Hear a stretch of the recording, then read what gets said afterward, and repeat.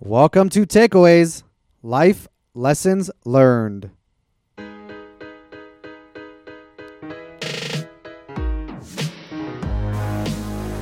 your host, Hayam Mizrahi, recording from MDL Group, recognized market leaders in commercial real estate brokerage and property management in Las Vegas, Nevada. Join me as I explore my takeaways from the people who have influenced me the most.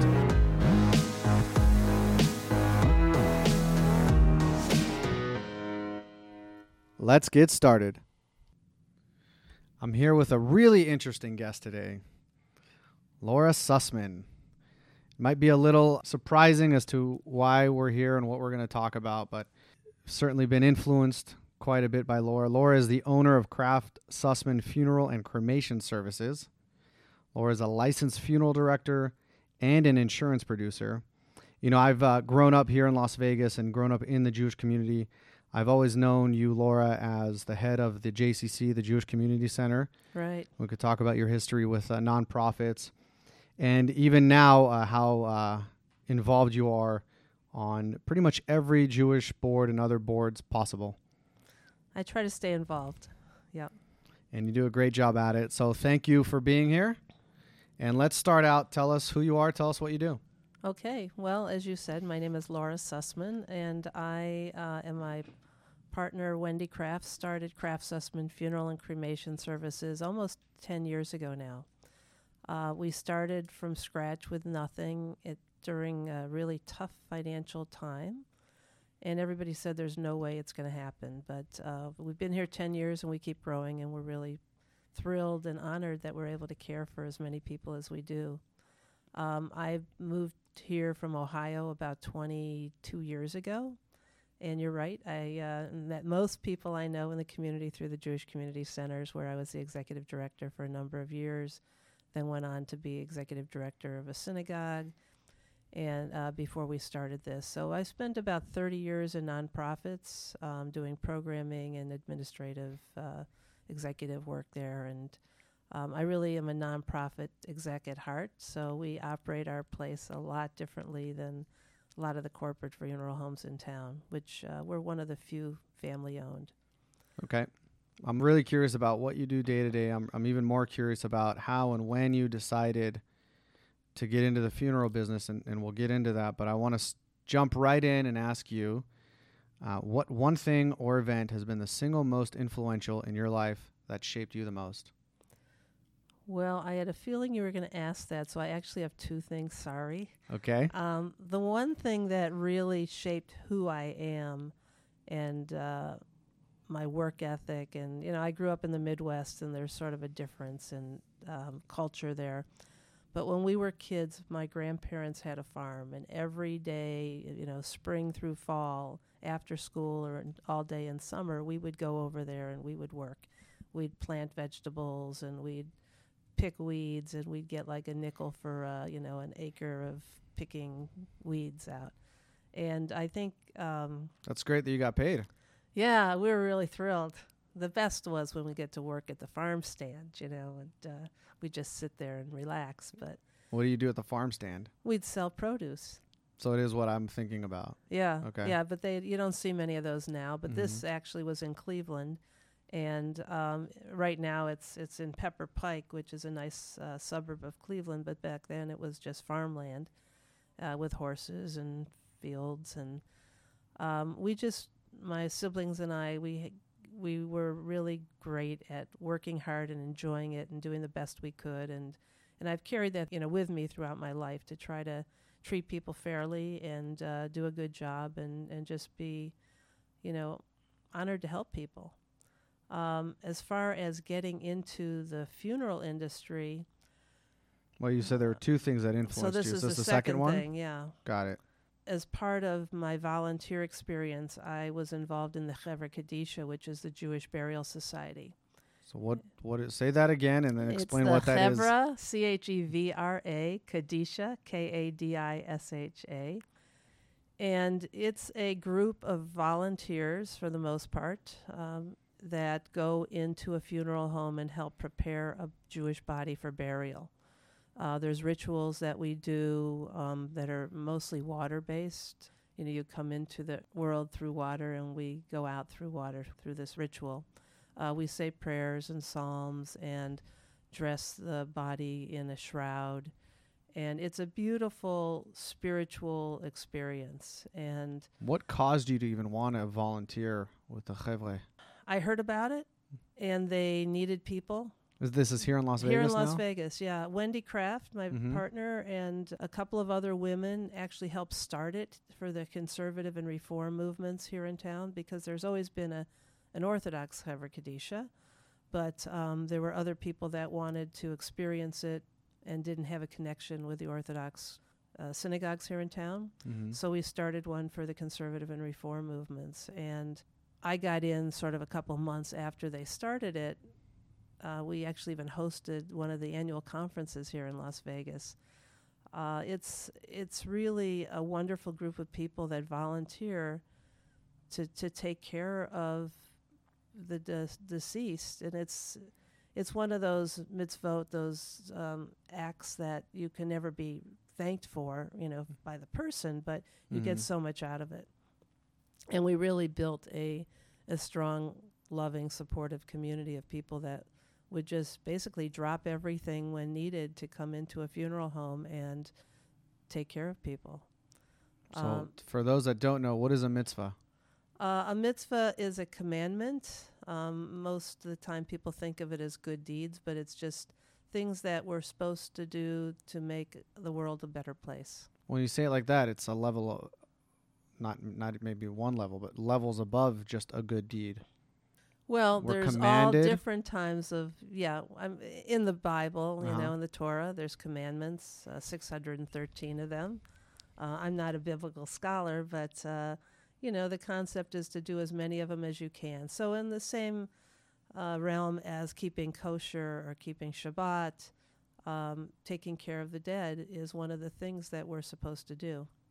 And probably one that's more overlooked. Or just Definitely. Yeah, most people, when they think of death, they think of the funeral home taking care of everything. Mm-hmm. But in the, prior to funeral homes, which didn't happen till like Civil War times, the bodies were taken care of at home. And even, recently, 50, 60 years ago, the bodies were taken care of at home. And then you'd have the undertaker that would come, pick up the body, place it in a casket, and go to the cemetery. We actually have worked with families that want to do home funerals, not in the Jewish community, but in other religious communities here in town, to try to let people know that they can do as much or as little to care for their loved one as they want. They don't have to just give all of the responsibility to a funeral home. We've had people that have come in and bathed their loved one or dressed them, not in a religious way, but just in a caring way. And that's proved to be a really spiritual event that they take with them throughout their life, something that they could never repeat, and just the final way to take care of somebody that they really cared for. It seems like there's no greater closure than that. It's unbelievable, yeah. So go back to you started volunteering. Oh, so I started volunteering with the Chevra Kadisha, and Wendy Kraft, the other half of Kraft Sussman, worked for one of the other funeral homes in town. Most of the funeral homes are corporate owned, so people are paid based on commission and bonuses, and she didn't like that. She got into funeral service because of a death of a newborn, and wanted to help people, And Say that again? she had a child that was stillborn, and she had gotten involved in support groups and then started speaking in support groups and found that she felt very comfortable in death care and got into funeral service. Well, we wanted to create something that was different than what was available, something where people are not being pressured to buy. None of our staff work on commission or bonuses. It's, people are paid a fair salary, and we encourage them to just take care of the families, find out what they want and what they need, and help them create something meaningful. And it's a lot. It's a much different environment because there's not that pressure to sell. I was in nonprofits for Mhm. 30 years, and I bring a lot of that to this, this kind of career change. Is Kraft Sussman a nonprofit? We laugh about it. Sometimes it feels like it, but we never turn anyone away. But we do, we have to make a living, and we have to support the staff that are there and the overhead. But we do charge a lot less than some of the corporates. We want to try to be as fair as possible. And we're really upfront, and we don't try to hide anything. We give people options and let them choose what's right for them. So how big is your organization? It's relatively small. I mean, we're locally owned. It's Wendy and myself, and we have 6 full-time staff and a couple of part-time people that help out when needed. So it's real personal. We provide a continuity of care versus some of the other places where they're so large that they have people that just do arrangements, or they just do pre-need, or they just order So what death are those, certificates. you're using these terms like continuity of care and arrangements and pre-need. What is... So before you answer that and go into it, you said something earlier about, when people think about death, and you were talking about that in the context of mitzvot and commandments and all that. But do people really think about death? My sense is that few do and few plan for it. And then you get into this call it situation where you lose somebody, and there you go. I don't know what arrangements are. I don't know what continuity of care is. I don't know what any of that is. I've never thought about it. No one's ever told me to think about this, but here I am, and I have to deal with it. Right. Well, it's good we're talking about it now. It's so frustrating for me, and the truth is, I never thought about this before I got into this. Because most people don't. Right. I mean, I was very fortunate that my grandparents lived till old age, and when I was living in Cleveland, I never experienced a death in my family. So I never all thought that about healthy it. farm food. That's right. And work, right?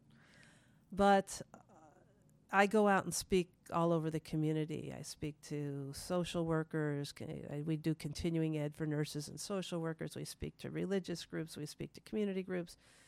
And people can't stop asking questions. Like, we'll do our spiel. I have a 50-minute program. And usually it's an hour and a half before, we can break up, because people never have had a chance to ask all the questions they've been thinking about. Like what? Like, do I need to be embalmed? I have plots in New York, and how do I get back there? What do I need to know if I want to get veterans benefits? What do I do with my child who's disabled? There's just every little thing. Do I need a casket? Do I need to be dressed a certain way? Is cremation okay in certain religions? A lot of people, they know what they hear, but they don't always know what the truth is. And the Federal Trade Commission regulates funeral homes, but most people don't know the laws and regulations, and they don't need to, but they shouldn't have to believe some of the fallacies that they may be told by other people. It's not funny, but it's funny that we, in real estate, commercial real estate, you have a client that'll lease a space every 3 to 5 years, or will buy a building every 5 to 10 years. And if you're good and you keep going with your clients, that's the amount of times that you take them through a transaction. With your clients, it's one and done. One, right. But interestingly, we get a lot of families that even in a short time, we've been open almost 10 years. There's some families we've taken care of 3 or 4 of their family members already. So what is continuity of care? Let's go back to that. Okay, what does so that continuity of care means that when you make a call to our office, the person that you speak with will probably be the same person that you work with throughout the whole process. So giving you initial information, getting information that we need for a death certificate, filing the permits, being there at the service, coordinating whatever is needed for the service as far as memorial folders or books or anything, the casket. Why is that important, the continuity of care? Well, because you develop a relationship. With us, it's about the relationship. We want to make sure that the people that we're working with feel that they're they have somebody they can trust, somebody they can believe, and somebody they're comfortable with. And if they're meeting with a different person each time they come into the office or at every step in the process, they have to redevelop that level of trust and comfort. And they're already going through a difficult time. We want to make it as comfortable as possible. So one question that came to mind is like, what is the typical, can you describe the typical mindset of a person who's going through this? There's nothing that's really typical. There are people that come in and if it's a long illness, are relieved that the person is not in pain anymore. And sometimes people want to get it over with. They want to just do whatever is quickest. Some people want to do a big celebration of life. People come from all different cultural and religious backgrounds. So there's a lot of impact. Especially in Las Vegas, there are a lot of people that have no community. They don't have any family here. They don't have any friends. Especially if they've been a caregiver, they've devoted their whole life to taking care of this person and haven't met anybody else in the community. And we have to try to connect them. We have to try to make sure that in addition to us providing our service to take care of their loved one, to try to offer them some support services in the community so that they don't feel alone. That's one of the saddest things is when we've done a service and then we know that that person's going home to be alone.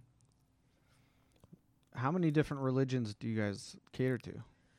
I know, so with Judaism, there's Orthodox, Conservative, Reform. Even in the Orthodox community, there are different rabbis with different customs. Right. And you have to know all of that? Yeah. And then what about outside of the Jewish religion? So we do about a little more than half of our burials, our services are people who are Jewish. But then the rest is everything, Catholic, Hindu, Buddhist, Muslim. We work with everyone. And it's been a wonderful experience, learning all the different religions, the different customs, traditions. There's so many similarities, obviously, with a lot of the religions, Muslim and Jewish. Wait, there's similarities? They're almost identical, right?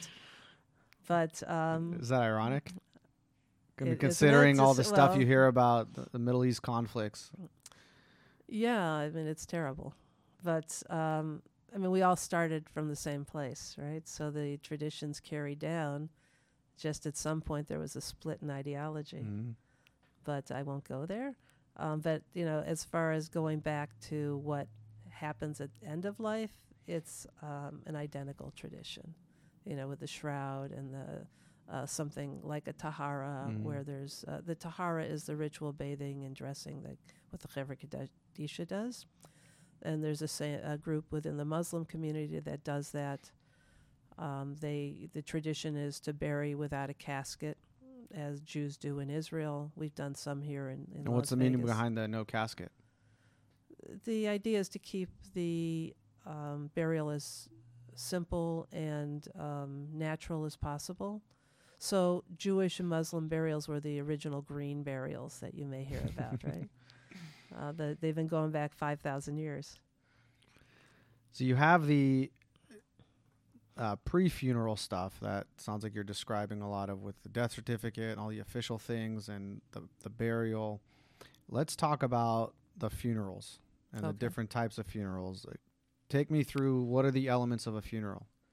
So a lot of it depends on the religious, cultural background, but traditionally there would be some type of clergy that's present, coordinating with the clergy to make sure they're available. If there's an in-ground burial. So you can do a funeral service regardless of if the person's being buried or cremated. And finding the location that you want to have the service, who's going to officiate, what people are going to speak, who's going to share memories, is there going to be any music or any video, what kind of handouts, memorial folders do you want? We just did a service yesterday, and the woman was a wonderful cook. She always entertained by cooking, and the family made a beautiful little cookbook to hand out to all the guests as they left.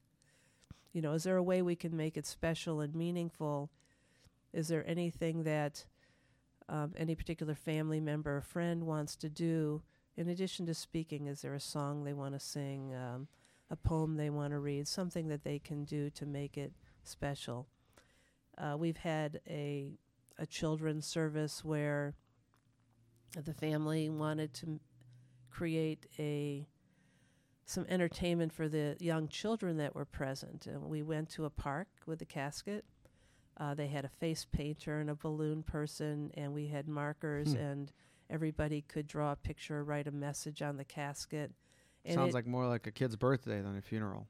Well, the child didn't have many birthdays, and the family wanted to And that's create how they wanted something. to celebrate that. Right. So it was not typical, but it was really meaningful, and that's what it's about. Creating something that's meaningful for you. So is this what it's like in the conversations with the family, where you ask all these questions and help them find the answers? Yeah, we try to get a feel for what their needs are. How traditional do they want to go? Most people nowadays, as you probably know, do not affiliate with a religion. The majority of people would consider themselves maybe Jewish or Christian, but they don't affiliate. And they don't necessarily want religion to be part of the service. So there's a whole void there that needs to be filled up with other types of tradition. And we offer people the opportunity to create a new tradition for their family. What would honor that person the best way? Something that is traditional, where people come in suits, or where people wear Hawaiian shirts. When is there a mariachi band that should be coming in, or Are these hypotheticals, or are these real? No, these have happened. Yeah. So what makes a great funeral? How many funerals do you go to a year? We work with about 450 families a year. So not all of them do funerals. So that's more than one a day. Yeah. But not Wow. everybody does a funeral. Most people in Las Vegas are cremated. We're approaching about 80%. We're one of the highest rates in the country. Wow. So even traditional religious groups like Catholic and Jewish have a very high percentage of people who are being cremated. So what we need to create is something that's different than a graveside service, where people can do something in our chapel, either before the cremation, which would be a funeral with the bodies present, or a memorial service where there's no body present, maybe an urn or nothing, maybe a picture or video. And what makes it great, I think, is where people walk away saying, that really gave me a good sense of who that person was, and what a wonderful tribute that was to them. What's a sad funeral? What are the saddest that you go to? For me, the saddest are people who are young children, mothers, with young children, or just when the parents are still living. Everybody has a different perspective, but for me, that's just heartbreaking. And of course, when I have a situation like that, my kids wonder why I call them 50 times. That's a good segue into the takeaways portion of this, specific things that I've learned from you over the years. Yeah, I attend about 6 funerals a year, I think. I thought about that as I was preparing for this. Every time I'm faced with a self-reflection of my own, I'm in the audience, I'm hearing the service and the arc of the person's life and people sharing about them and what made them unique and special. So I can't help myself. I reflect on my relationships. Sure. When you yourself are at 450, maybe not funerals, but you go through this 450 times a year, what do you go through? It's tough. There are many times when I've said, this is too hard, I can't do this. And Wendy usually reminds me, if you don't do it, they're going to go somewhere where they may not care as much. We're here so that we can provide the best possible experience for a family. And then I go to the gym and work out or, try to do something with the kids. And I'll tell you, when I used to work like 80 hours a week, and I never took my vacation days, and my kids were in childcare, I look back on that and I think, boy, I was really crazy. So now I take... When was that? that was, the first 30 years of my career. But I reprioritized, and I spend as much time as I can with my family. And I'm a strong believer in bucket lists. I don't do Facebook much, but every so often I say another notch off my bucket list. It doesn't surprise me that you're a strong believer in bucket lists, considering what you do every day. Yeah. Well, we actually have hosted a number of bucket list events. We do a number of events throughout the year where we invite the community in addition to just speaking about, funerals and how to plan. We have things like a bucket list party or a death cafe. Death cafe? Where people come in and share their experiences on death. And it What's sounds that for? morbid, Mm-hmm. but it's really interesting, and people play off each other, and it's fascinating conversations. And if you're thinking of planning your own death, it's wonderful to think about. You mean like suicide or? No. Oh. I mean like planning for when you die. Okay. So everybody should do that. And you hear about pre-planning. We do a lot with people coming in before they're sick, while they're healthy, to talk about what they need to do to get everything in order. People do their wills and they do their trusts, and they should take care of planning their funeral or cremation services, because it's a really tough thing to leave to people who love you and just lost you, and then have to do it spur of the moment. You could do it while you're comfortable and healthy and thinking about options, and take care of it. You don't have to pay for it. Just sit with us and write it all down, and know that it'll be taken care of when you need it to be. So why don't more people do this as part of their estate planning and writing wills and all that? More and more people are, but I think a lot of people think it's something they can just put off to another day. But you never know what that day is going to be. I mean, we had somebody that came in, they were 98, and they're like, well, maybe I should start planning. I thought, yeah, it's a good time. Go back to what caused you to reprioritize your life. Just seeing how short it can be. Were you already? I was in the funeral service industry. Already? Yeah. Okay. Yeah, I mean, just seeing. Before, I just thought I'd live forever. I knew I wouldn't, but I had that attitude that whatever I did, I'll have time to do something in, next year. And you don't know that. So there's things I've always wanted to do, and I've started doing them. How long into the funeral business were you before you? It took me a few years. 2 years, 3 years? I'd say maybe 5 years. 5 years? Yeah. Because the first 5 years we worked 24/7. This is an industry where, and we're different than a lot of places. We take our calls 24 hours a day. So if I'm on call, if I get a call at 3 a.m, You go? I go, or I talk with the family.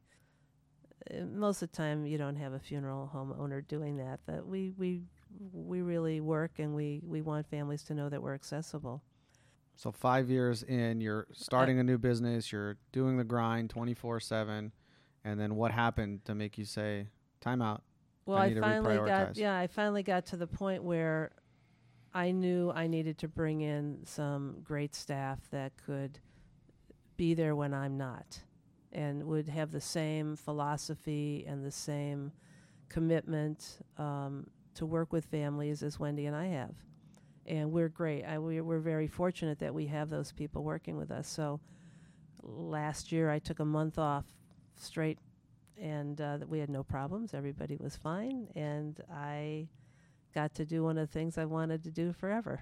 Which is? I hiked the John Muir Trail with my daughter in California, 220 miles backpacking. Wow. Yeah. Was that fun. a bucket list item? Definitely. So when you prioritized or reprioritized, take me through the order. I think it was trying to make sure that, well, first of all, I had to get to the mindset as a business owner that we could afford to have top-notch staff. We could afford to bring in the best, that this community had to offer, and live off of less, income, because we were paying more in salaries. So once I got to that point, then I had to just make sure I trusted this person or these people. And then it was really pretty quick that I decided, okay, we're going to take more time and do things as a family or a couple or individually. So it really starts with time and how are you time using and your time. money, right? Yeah. But just reprioritizing that the money is not as important as the time. So you trade one for the other. Right. We'll talk about legacy, I think, probably toward the end. Going back to funerals and my takeaways, one of the hardest things for me, and one of the things that, my inner dialogue around funerals, I don't want to go. I don't know what to say.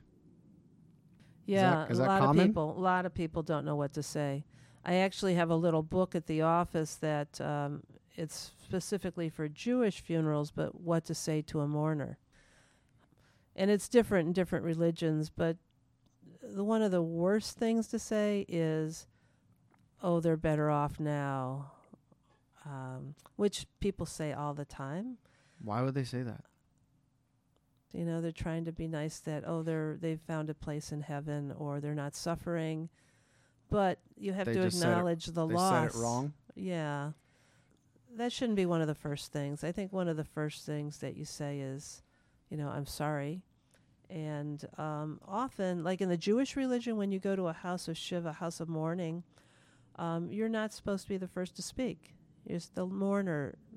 You wait till the mourner says something. And so you don't have to necessarily come up with something to say. If somebody close to you has passed, people always say, well, should I call them before, this funeral? Should I even go over there? There's a lot of anxiety, like, what do I do? And I think it's always nice if somebody close to you, has had a loss, to go ahead and call them, because there's that period between the death and when the service is where they're somewhat in limbo. They're not formally accepting, visitors, but they still need support. And I always suggest making a call and saying you're sorry and asking if there's something specific you could do. Do you have people coming over, coming into town? Is there somebody I can pick up from the airport? Do you need some dry cleaning dropped off? Do you need a meal? Do you need me to pick up your kids from childcare? Think of things that you might need or you think they might need and offer to do that. And then you can get into a conversation if you want, just to share a wonderful memory you have of the person that passed. When you see somebody at a funeral, it's hard to have a long conversation because there's usually a line of people wanting to share their condolences. And just knowing that you're there is important. But when you go back to the home, or if there's some kind of event or gathering afterwards, or you see them or speak to them, I would try to think of a wonderful memory. Or if you know of the relationship they've had, say, I know that your father thought you were like the greatest daughter ever. Something that is a positive memory, I think, is important. Sharing something about, your father thought you were the greatest daughter. Kind of where I go with that is, what if it's not true, or what if you're not sincere, or is it, I feel like it'd be easy just to drop a line like that and well, I would only say it if it was true, right? If there's nothing nice to say, just say nothing at all. Right, or you're Don't sorry be the for first their to loss. speak. Okay, so here's what I heard. The first episode of this podcast that I recorded was with a gentleman named Rick Myers. And one of my takeaways from that episode is that he said, it can be learned. Anything in life. You want to be a great public speaker, it can be learned. The first thing you need to do is, go up to the microphone and find your range. Do this so people can hear you. That's step one. Then go to step two. Then go to step three. And it's coming up again. And, what do I say? The hardest thing for me is, what do I say? And what I just heard is that it can be learned. Number one, acknowledge the loss. Right. As cliche as it is, I'm sorry for your loss. That's another thing where just saying that, I feel like everyone's saying that. So it's going to be meaningless. Let me tell you, though, we get calls from people, and in Vegas, people price shop for funeral services. So they'll call 3 or 4 different mortuaries, and often they'll say to us, "We came to you because your staff was the only one that acknowledged our loss." They're calling funeral homes and they don't even say, "I'm sorry for your loss." Huh. So you can't assume that everybody does that. And I mean, hopefully you're there because you are sorry for their loss. Yeah. I mean, if everyone does it or not, that's the first thing. Right. The second thing, offer something specific that you can help with. Yep. And then number 3, share a story or a memory. Perfect. Okay. Learning so much today. You already talked about the wrong things to say. That was my follow-up. I was talking to a friend of mine whose wife had cancer, and he was sharing with us like the things you don't say, like, oh, you know, God picked you for this because you're strong and you'll get through it, and you could show us how to get through it. I can't imagine all the things that people just foot and mouth at a funeral at these times as far as what not to say. Going back to the Shiva and the customs, why wouldn't you be the first to speak? I don't know the why the rabbis said that originally. I would imagine it's because the mourner may not be ready to engage in conversation. And if you start it, it may make them uncomfortable. So what do you do? Sit there, hold a hand if you're close, just be there. There's the tradition that we do, we have a minyan, so we can say prayers. If they don't have enough people, they can't say, certain prayers. So being there is really important. So talk more about minyan and prayers. Which prayers can you say or can you not say? Well, traditionally, you do a afternoon or evening service in a minyan. A minyan traditionally means 10 men, but Reform conservative movements, it's 10 people. That you would have say prayers during the first 7 days at the home. So a congregation of people for prayer. That's right. Thank you.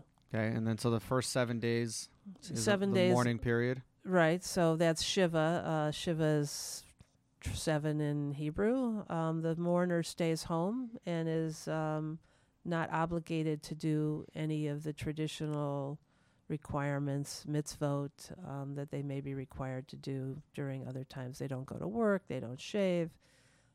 People come and support them. It's a time when the community is supposed to support the mourners. And there's a prayer, a Kaddish prayer, which is a prayer for the dead that is said during that time, and then also on the anniversary of the death, which is what's considered a yahrzeit. And that's the Jewish anniversary of the death. And then there's a couple of times during the year where people say yahrzeit as well. So there's even a step-by-step, just like what do you say? Acknowledge a loss, offer specific help, share a story. There's a way to mourn in the Jewish religion. That's right. So there's different levels of mourning. And it's interesting because the period between death and the burial is not considered a period of mourning. That's a time when people get things organized and put things together. And then the period of mourning starts at the burial and traditionally would continue for 7 days when the community is supposed to support the mourner. And then after the 7 days, traditionally you'd take a walk around the block and your official mourning is over. And then there's 30 days where you're exempt from, or you should refrain from doing other things. Celebrating going to concerts and music. And then after a year, you should get back to all activities. After a year? A year. Well, a Jewish year. Which is it's the yahrzeit, the anniversary. So after a year, you should go back fully into a life. I see. And obviously, it's going to be a different kind of. It's going to be a new normal because you're not going to have that person. But Judaism does give you that 12-month time frame to sort of acclimate to life without that person.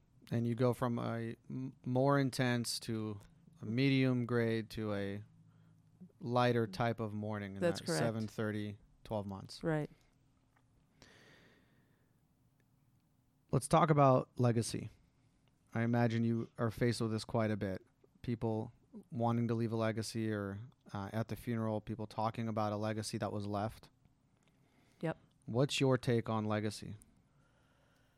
I think when people can get up and share at a service or at a gathering the way they were touched by an individual, that's the greatest legacy. When their kids and grandkids and friends have the best memories of this person. We had a service last week, and I said to the family afterwards, it was one of the most heartwarming services I'd seen, where I knew that this person who passed had touched the lives of so many people in such an intense way.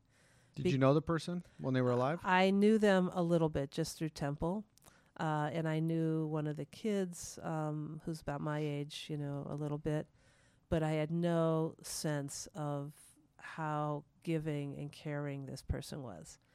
And when everyone in the audience basically stood up and shared a story, and it went on for quite a while, but every one of them was so touching.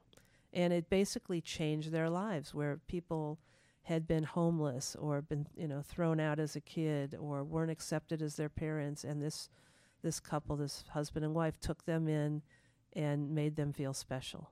And I don't think there's anything, you can save a lot of money and for your kids and create a business and create an empire, but there's a theme here. I know.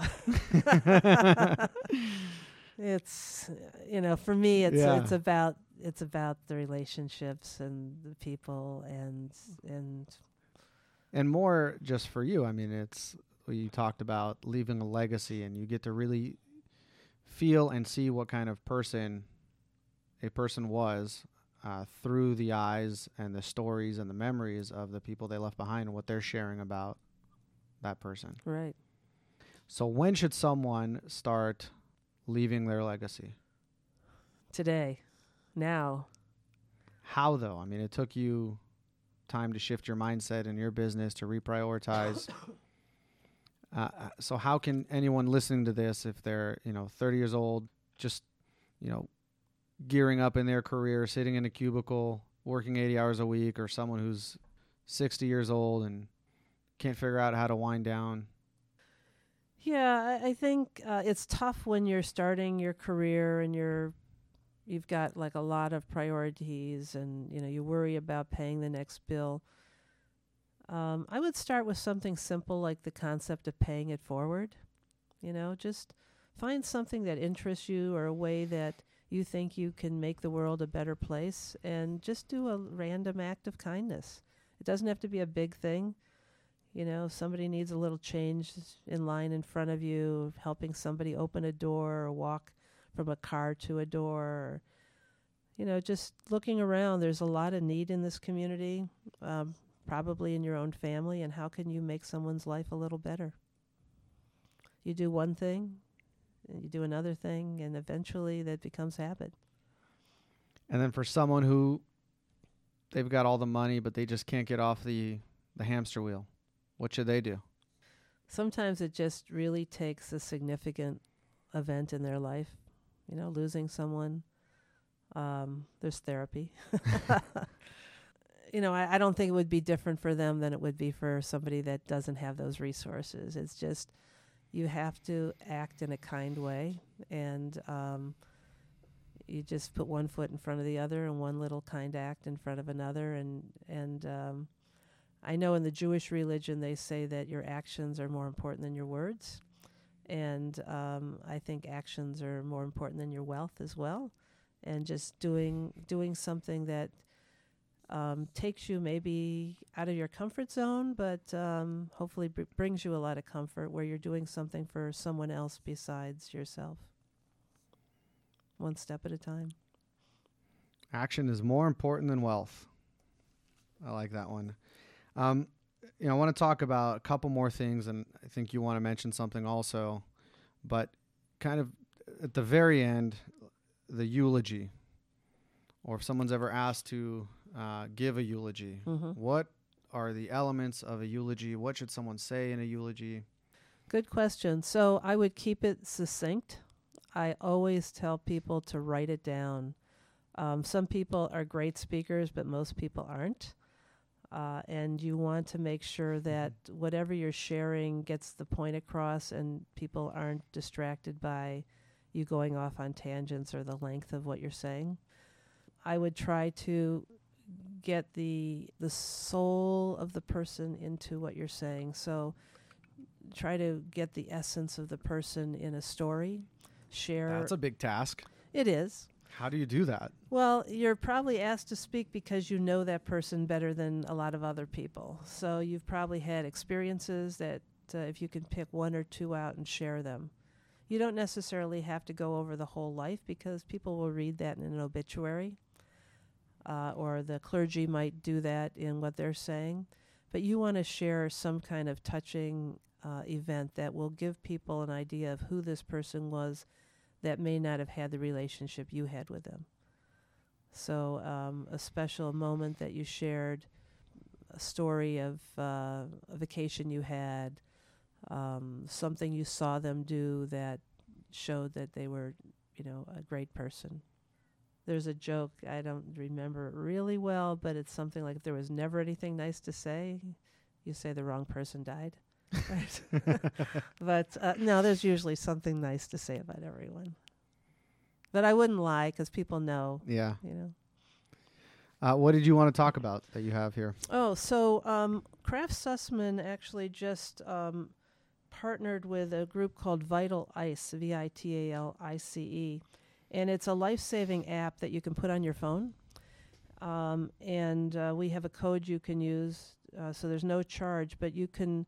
We partnered with the EMS. It actually won the EMS App Award of the Year last year, the Emergency Medical Response System.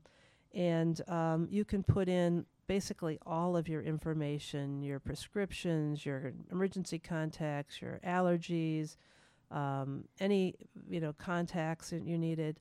And if something happens to you, the emergency personnel can get into that app and get a lot of information about you if you can't speak for yourself. And it's a free thing. It's an initiative that we're doing in the area. We're the only funeral home that is, and we're just trying to help people be prepared, so hopefully they don't come to us.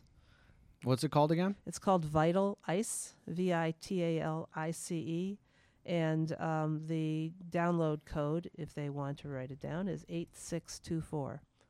And it's a great thing to have on your phone. I put it on mine, and it's really wonderful. Things I never would have thought of keeping on me, but if I am in an emergency, it's good to know. So thank you for that. And we talked about a lot. Like usual, I go in with some takeaways. I come out with even more. Is there anything we didn't cover that you'd like to go back and highlight? Well, we did touch a little bit about planning. And I would like to emphasize that it's something that everybody should do.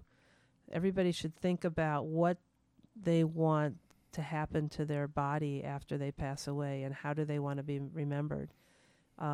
We're always happy and honored to meet with people. There's no charge, just to talk about what options they have. But more importantly, they should talk to their family and write it down. People can always prepay for it. That's a whole nother segment, but everybody should think about it and share it with others. Don't just keep it in your mind, because you're not going to have to deal with it when you die. The people you love will, and to try to make it easier for them, take care of as much of it as you can. So it's a good dovetail into how I want to end. I want to share with you a story and what Kraft Sussman means to me, or has meant to me. Beyond, I was reintroduced to you a few years ago from our good friend Alan Sklar, when he told me that you're looking for a building for Kraft Sussman, and we helped you find your building. And then a few years later, I wouldn't have known. I didn't plan. I was in shock. I was many things probably. My mother passed away. Right. I was in the hospital. And I don't know how much time had passed from when she had passed away to my family coming down there and everyone saying their goodbyes, and then the nurse pulling me to the side and asking me, what do you want to do with the body? Right. And it took me a while to get my words out. And she said, what? After I said it, and I said it again, and she couldn't understand me. And finally I had to take out my phone and type in Kraft Sussman and showed it to her and said, call them. And it was, for me, the first step from going from hopelessness to healing, where I had something to say and I was able to take back some control that was taken with that loss. Never would have thought about it, but I was so grateful to be able to tell the nurse, this is where I wanted to go. Thank you. And then the next part of that, my brother's Orthodox Jew, so he does not celebrate. He keeps the Sabbath. So it was Friday night. We couldn't reach him. His phone was off. And so the next day is Saturday, where all the questions come. Right. What I don't know what to do. I don't know how to prepare. In the Jewish religion, the burial happens very quickly, as soon as possible. And I had a lot of questions. I still can't reach my brother. Like you said, ask your family. It's more important to the family what to do. So it was going to be more important to him how we have a funeral, what kind of service it's going to be, who the rabbi will be, less important to my sister and I.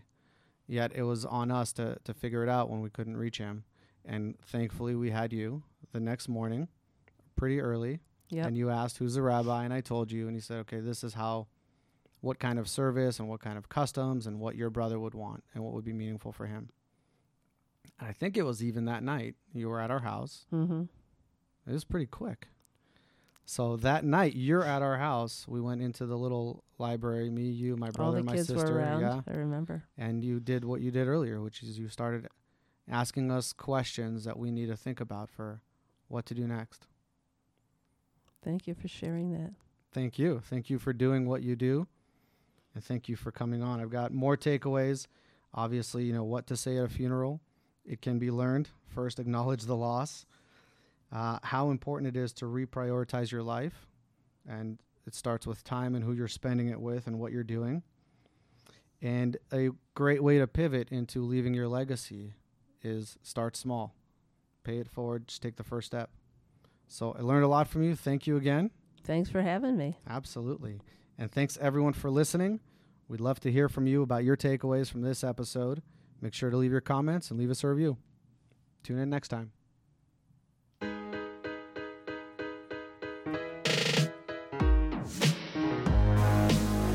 Thank you for listening. I can't tell you how much I appreciate it. Takeaways Podcast is about sharing and paying it forward. If you like this show, please make sure to subscribe on Apple Podcasts or wherever you get your podcast and leave us a review. It really goes a long way. And if you really like the show, please share Takeaways with a friend. Thank you, and tune in next time.